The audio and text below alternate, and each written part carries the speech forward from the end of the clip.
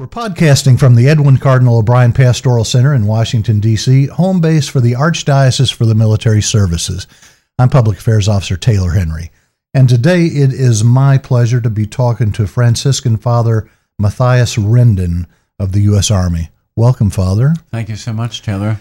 And Father, it's a little unusual for an order priest of an order, whether it be the Franciscans or Jesuits or whoever else, to be a chaplain in the U.S. military. How did you come about discovering that this was your calling within a calling, so to speak? Well, I would beg to differ with you, Taylor, because I think that in religious life, our mission is to serve the needs of the church. And I would say that most people in religious life have that view of their calling and so forth to serve the church where the needs are greatest.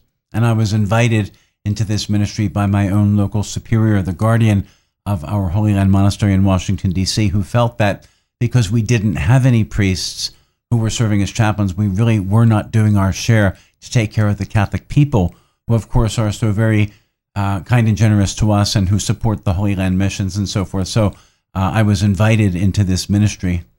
And you've been in the Army now for how long? Well, in the Army since 2009. Almost 10 years. Yeah, that's right. And your rank is? Well, I'm a captain. Yes, sir. And it seems, I know just from a civilian outside looking in, the idea of a Franciscan, you think of contemplative life. And then the idea of an Army chaplain, you're on the go all the time. You know, that's true. So I would say that we're contemplatives in action. And I would say that that's true for all priests, really and truly, because whether a priest is diocesan or religious, I would say that his faith journey is founded on his own personal relationship with Jesus and so forth, his spirituality, which is a rock-solid sort of thing, and he depends on that. Very interesting. Where have you served in your 9 years in the Army? Well, since joining the Army, my first permanent duty station was Fort Drum, New York, and I was in garrison, and then I was asked to move over and take care of an EOD bomb squad unit, and I deployed with them to Afghanistan, and after that, I went to Korea for 2 years. After that, I went to Fort Gordon, Georgia for another 2 years, and now I'm at Fort Meade, Maryland. And share with me some of your experiences in the Army. Was it all it was cracked up to be when you went in? Even more so. As a matter of fact, it's been, I would call it an incredible journey, even more wonderful than I ever imagined. And I would say this, the best year of my entire life was in Afghanistan with my EOD unit. And I think it's every pastor's dream, whether he's a Catholic or a Protestant or whatever faith background, to be needed in ministry. And that's where I felt that I was needed the most, and where I felt, let's say, most like a priest in my entire life. And when were you in Afghanistan? It was 2011 to 2012. And how so? How did you experience the need of the flock for your services? Well, there are so few Army chaplains who are priests, and so I was in Range Control South, and I would go out every day making the rounds with my chaplain assistant. We would go out to different FOBs and COBs and so forth. My unit was based out of Kandahar Airfield, so we would go on the Holy Hilo every day and go to a different outpost and take care of soldiers there, and not only just Catholic soldiers, but also there were naturally, there were Marines, there were Navy personnel, Air Force personnel, and so a lot of times people would approach me who wanted to see a chaplain. They didn't care whether I was Catholic or Protestant or whatever. They wanted to talk to somebody in confidence about private spiritual matters and that sort of thing. And that's the one thing that distinguishes chaplains from any other officer in the service, is that a member of the service can come to you and have total confidence. There's no chance that anything he tells you or she tells you is going to get back to the brass. Absolutely. That is the attorney-client privilege that we refer to as privileged communication. And I think that is very meaningful in terms of the ministry that we do. How important is it that the Army have someone in that role, a chaplain? Oh, I think it's essential because we many times we talk to people who have no faith background whatsoever, and maybe they're searching for God in their life in some way, shape, or form, and they want to talk to someone who can be trusted, someone who will never repeat anything of what they're about to tell you, that sort of things. Just someone who's going to listen, and possibly if they ask us, we give advice that, or we're for people of faith, naturally we pray with them, we read scripture together, that sort of thing. We talk things out, but I would say that the privileged communication is absolutely essential.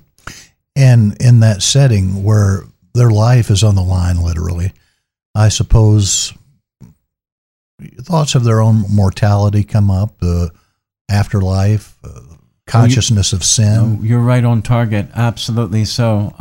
And I think that brings a lot of people to think about God and to wonder out loud about a lot of things.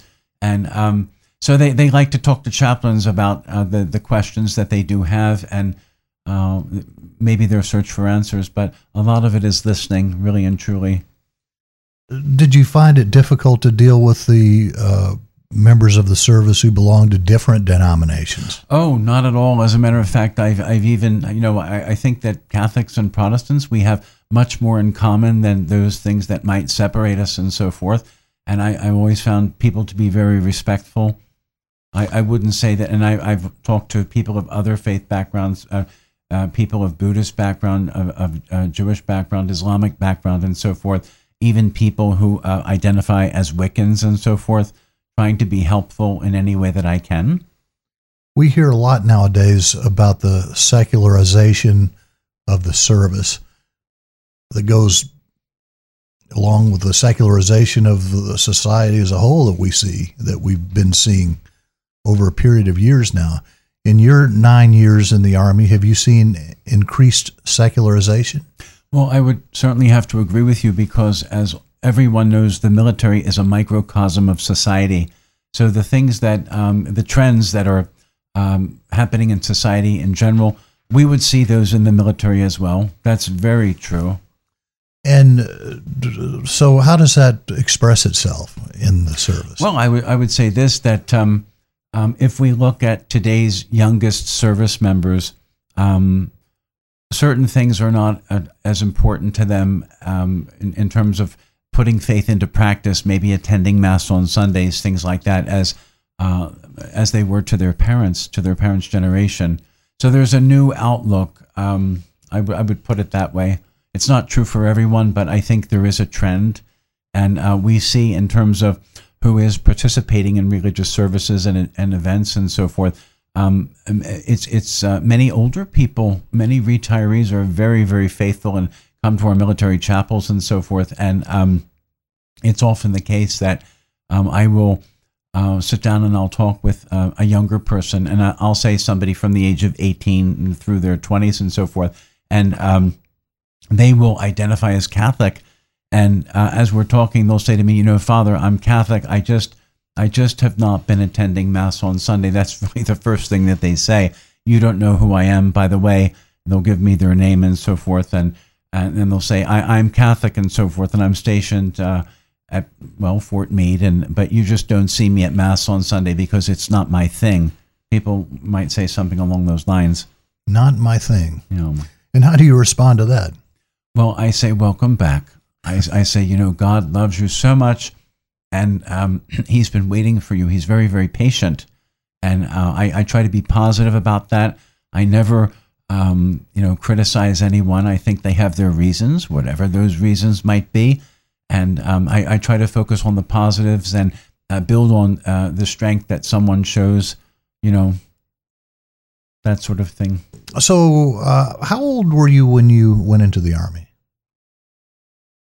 Oh, goodness. I'm 58 years old now, so I was actually 49 when I went into the Army. And your order of Franciscan priests and brothers are in charge of the Holy Land. Oh, absolutely. And tell me about that, your experience before your military service. Did you spend any time in the Holy Land? Well, as a matter of fact, I gave 10 years of service in the Middle East missions, and they were very good years. And it's something I think that every Christian person should try to do, visit the holy places. I'm a great believer in the power of a pilgrimage and how close that can bring us to God. You know, I got to go to the Holy Land in 2013 with Archbishop Broglio. Wow. And we only had 6 days. And it was a wonderful, wonderful pilgrimage. The only thing is I could have spent 6 weeks there. Mm-hmm. You know. I hear you. So where in the Holy Land did you serve? Well, I was in Jerusalem for 5 years, and then I was asked to go to Cairo, Egypt, to a Roman Catholic parish downtown called St. Joseph's. I was there for 5 years also. And today there's a lot of persecution going on in Egypt against Christians. There certainly is. Did you experience any of that when you were there? Well, as a matter of fact, I didn't really experience that directly. 6% of Egypt's population is Christian, and I found the Muslim people in Egypt to be I of course wear my religious habit everywhere, except when I'm in uniform and I'm on duty and so forth. But in the Holy Land, there was a lot of respect for the clergy and so forth, for religious, and that was my own experience. You know, the thing that struck me walking through the streets of Jerusalem is, how do they know where all this stuff took place? It seems like, for example, the Basilica of, how do we know? Sepulchre, yes, the Holy Sepulchre. Of course. Well, we have a few different sources. We have what I would refer to as scientific knowledge. In other words, we have historians, we have archaeologists, we have different subject matter experts who have done extensive research on Scripture and the holy places and things like that. And we also have the ancient tradition of the Christian community, which has always been present in the Holy Land and has always revered the holy places and so forth. And so I think we have a lot of very solid sources. There's not 100% agreement about everything, but I think being there will certainly speak to everyone. And then the other thing that struck me was being on the Mount of Olives and looking across the valley. Is really the valley.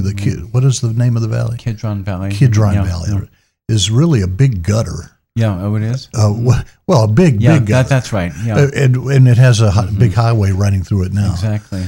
But anyhow, I don't want to get sidetracked with that. It just seems like those are two worlds apart: the U.S. military and the Holy Land. Right. Did you have trouble?